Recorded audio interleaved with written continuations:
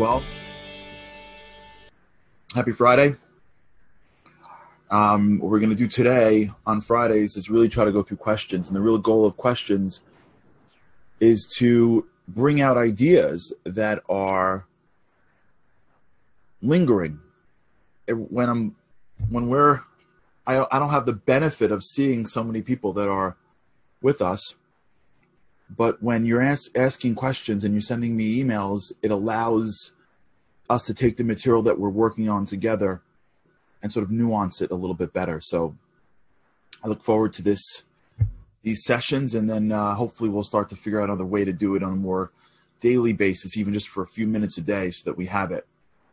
I'm going to go to the emails, and then I'll go to whatever's left on the chat. So I have the chat open as well. So, okay, here we go. First, I want to give a shout out to Elisa for your words. Thank you for your emails. Rebecca sent in a great email yesterday. I want to just read it because it's what we've been talking about. She said, I started to do 4 things on an index card. My mind was resisting and trying to push it off. Why do I need to do it? What's the use? Stay in comfort, blah, blah, blah. All the old tapes. But I persevered and did it. And it's amazing how I did create the reality. It grounded the decision for me that I needed to do these 4 things, and I've done them. And I've been putting it off for no reason to be put off. So that's from Rebecca. And I think that's a critical point that she's bringing out.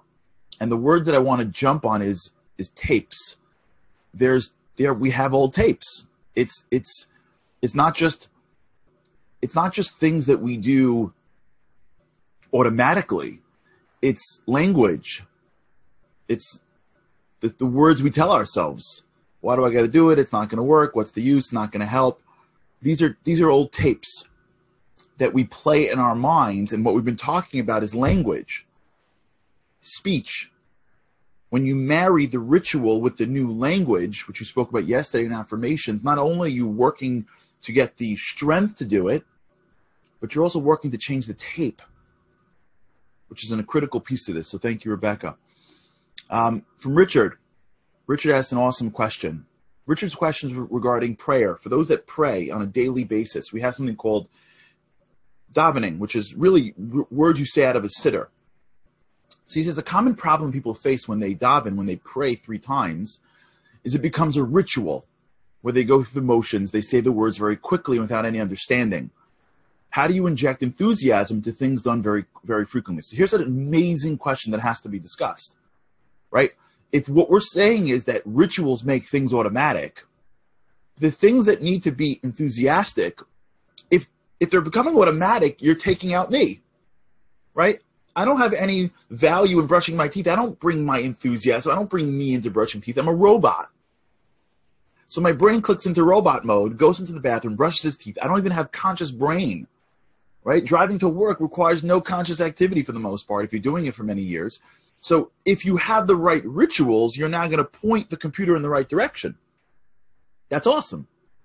But the problem with pointing the computer in the right direction is that it's a computer now, right? If you come down every day and you know that your wife likes when you say, good morning, honey, how are you, how you're doing? Here's a cup of coffee I made for you. And after a bunch of years, you just like basically brain dead. Hi, honey, how are you? How you doing? Here's a cup of coffee for you. She's not going to appreciate it, but you made her the cup of coffee. The answer is because she wants you. She doesn't want the coffee. So in the beginning, she was asking for like you to, she felt connected to you when you said the words and did the thing. But if you're doing it for 20 years and you could basically be, sleepwalking and doing it, it's not going to have the impact. So there's the balance between doing things automatically, which is great for your brain, but it doesn't bring you into it. And when it comes to something like prayer, it's a big deal. So how do you do it? And the answer is you have to always be going deeper. The goal of a ritual is it makes things automatic. But when something becomes automatic, you don't have to use your conscious brain for it, right? Remember the willpower. You now could use your willpower for something else. So what else are you using your willpower for? So when it comes to a relationship or when it comes to prayer, you can use your willpower to go deeper. So you know how to say the words now, but do you know what every word means? Now using your willpower to get deeper into the words. Now you know what every word means. Do you know maybe what are the connections between the words? What are the Kabbalistic meanings of the words? Where do the words come from? We don't have to use our brains to create rituals. in order to then move to something that is different. Once we create a ritual, we can now take our brain for the things that are worth it and now use it to go deeper on the same thing. You hear what I'm saying? So I know how to play basketball. But if I wanted to be a professional basketball player, as soon as I know the rules of the game and that's ritualized, now I got to take my mind and now learn the strategy of the game. And when that's ritualized, I got to learn the strategy of the deep, right? I'm constantly deepening my understanding of the thing that I've ritualized the surface. This is really how expertise is built. It's you do something long enough, the rituals cover the surface, and that becomes automatic. Then you spend your willpower on the next level deeper, and the next level deeper, and the next level deeper. And throughout your life, what is automatic to you is so much deeper than what is normal for other people that you're the expert in it. And you have what's called the gut. If you ever read this book from Malcolm Gladwell called Blink, incredible book on this. That's why someone could walk in and like hear someone cough and know that person's got needs a throat culture, because they've ritualized it. It's been so often that now they can get to a place that is so much deeper than the usual ear, and it feels normal for them. So this applies to everything in life. Wherever you're in a situation where you're creating things through rituals, be mindful that you have the opportunity now to take that ritual and not change just another ritual, add another thing to your day, which is what we've been talking about. This is why I love questions, because Richard, it's exactly the point that I missed. But because of your questions, we can now talk about it. You can now take your mind that is free, right? The willpower is now free, and now apply it not to something else. Apply it to the next level deep. To understand your wife at a deeper level. To understand your child maybe. To understand a deeper level of connection. So now that only makes it automatic that you do that, and then it continues the game. So hopefully that's a great way, especially when it comes to prayer, that you get to a place where you're so deep, what feels automatic to you is so much deeper that you really stand in the morning and connect to God, which is what prayer is supposed to be. Okay. I want to thank Orit for her suggestions of corn muffins, Lazy Bean and Cafe in Teaneck. I got to check those out one day. But I appreciate your words. I want to get to your question, Orit. I had a great question today. So Rachel, I'm going to answer your question. It's a very specific question. I'll answer it privately. Solomon Motorin from Sao Paulo, Brazil. Great question from him about the 3-year-old. You've got an older individual. He's in his 60s. His relative created a life, sophisticated, right? Like, how do you balance that with the 3-year-old? Remember, we spoke about finding your inner 3-year-old. So let's understand what a 3-year-old stands for. A 3-year-old stands for a few things, but when we speak about the 3-year-old, we talk about it from the perspective of the image. The 3-year-old has no image issues. Remember, there's us, then there's our image. They're two totally separate creations that we've made. There's the real me, then there's the image of me. And the image of me is how I portray myself to the world. Now, I may have to do it. That's called living in society. I do get dressed up in the morning. What I do in my own personal bedroom and what I do in a boardroom could be different. Fine. But when we lose perspective as to what's me and what's my image, it becomes very difficult to make changes. So the perfect example is, am I me or am I a lawyer? So if I am the image of that successful lawyer and I lose my law job, I can't adapt, because it's not just like I just lost a job. I lost a piece of me. So when we make moves, when we make decisions, when we have the ability to be vulnerable, when we make changes, a lot of the energy that we are investing is into the energy of maintaining our image, how we look, versus who I am. There's a certain group of willpower that we allocate every day to maintaining how we look to others. It happens from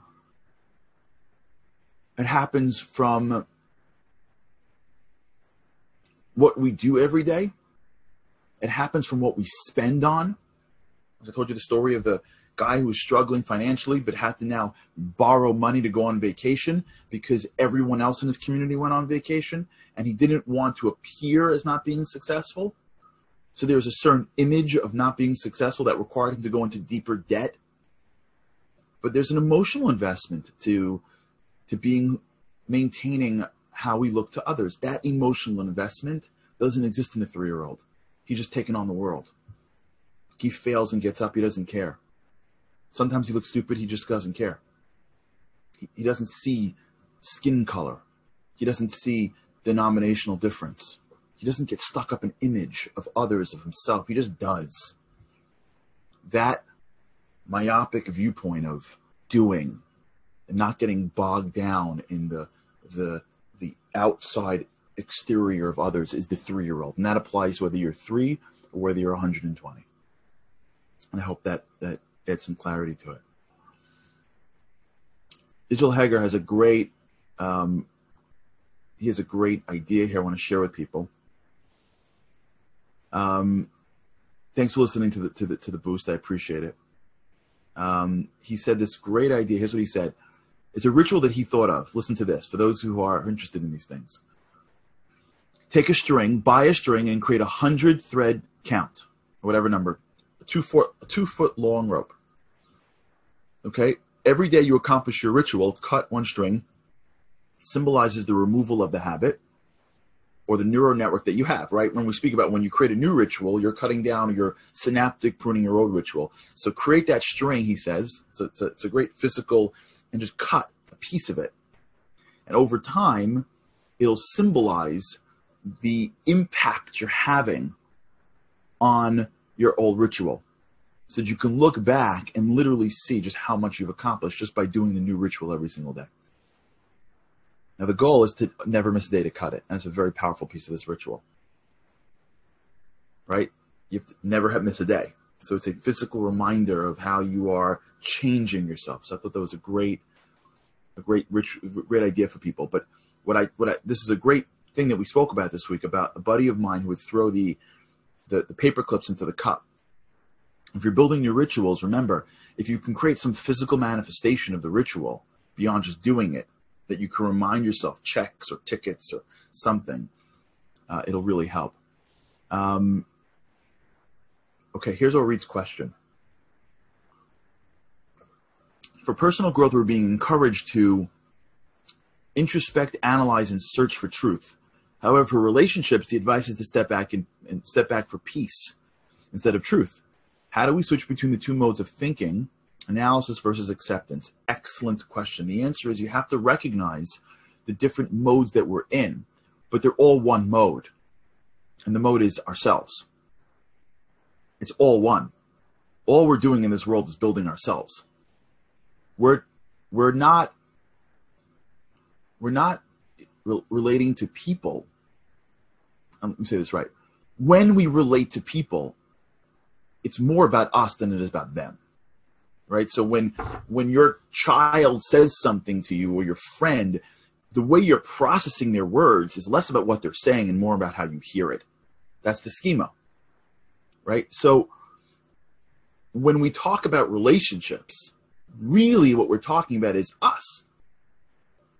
If we're humble, if our schema is clear, if we're giving, right? When we spoke about this earlier about this idea of connectedness, if it's going this way or that way, significant. These are all our stuff.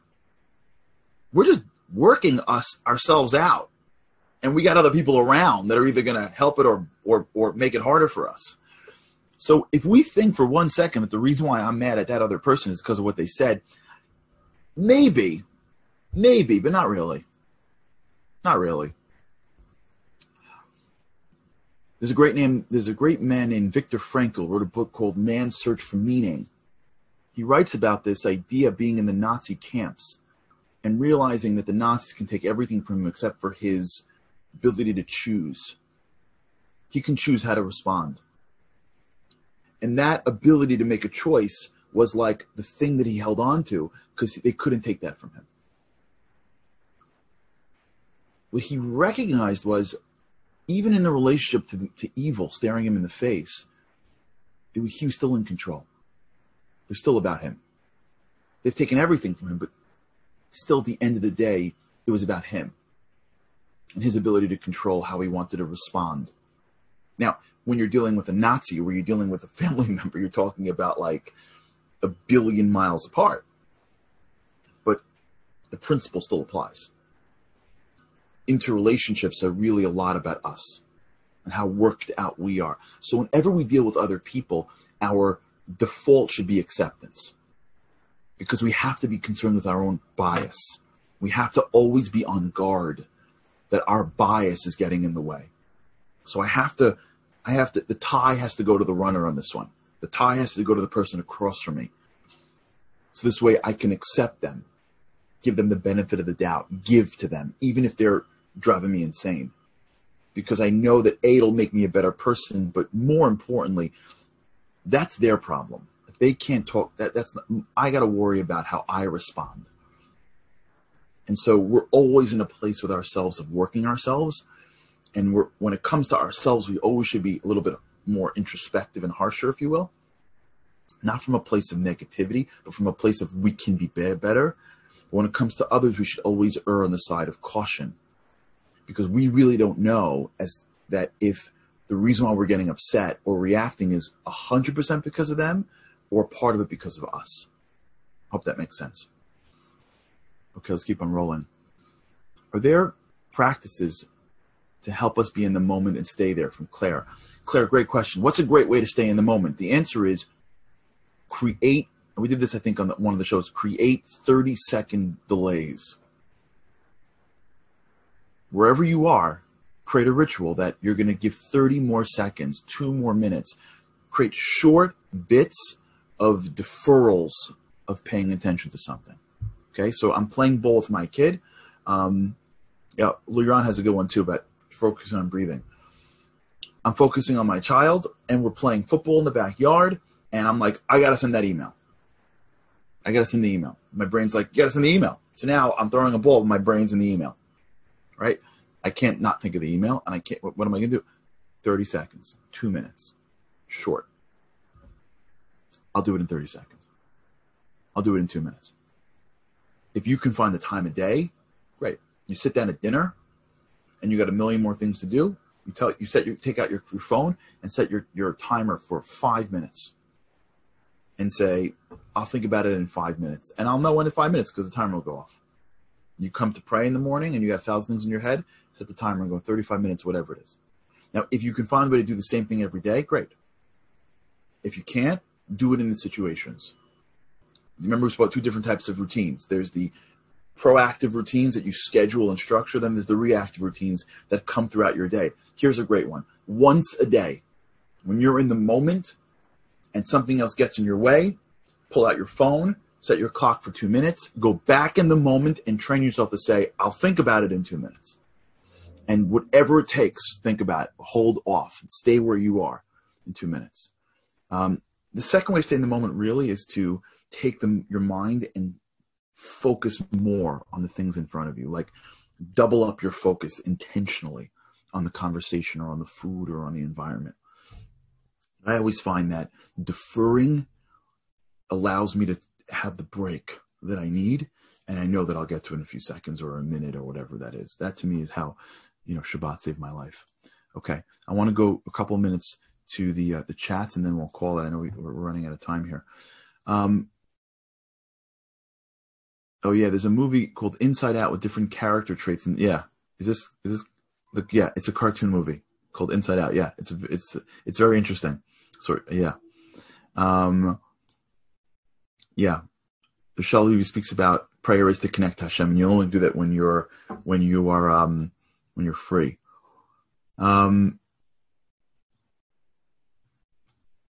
Okay. Let's do one more. Let's do 2 more.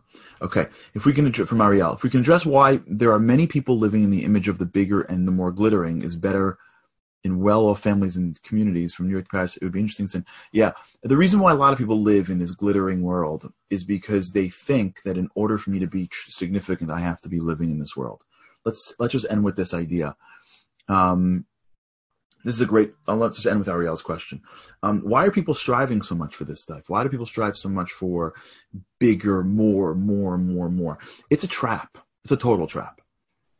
We should have things. We should be successful. But the pursuit of stuff to no end, of which some people seem to be on, the never-ending pursuit of getting, has very little to do with the stuff. It's really about feeling significant. And here's a real big thing, and I think this is an important way to close.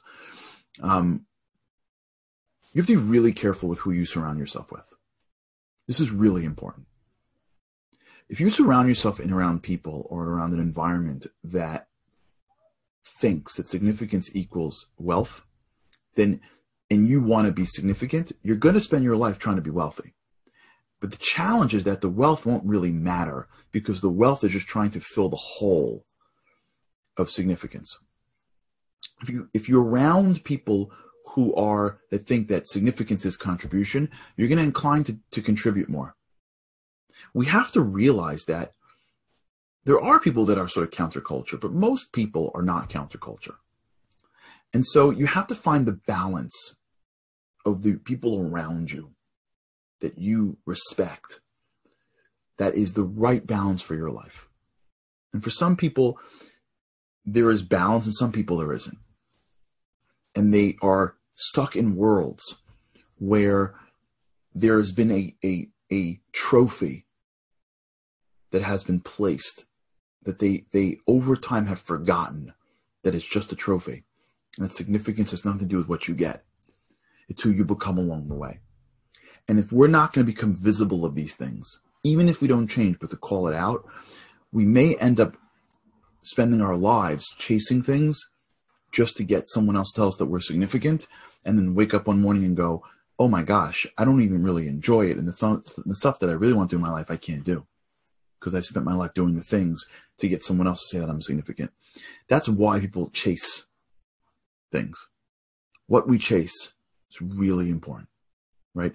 What we're chasing is a big testament to who we are. All right. We'll try to figure out a way to do more Q&A. Thanks so much for sending it in.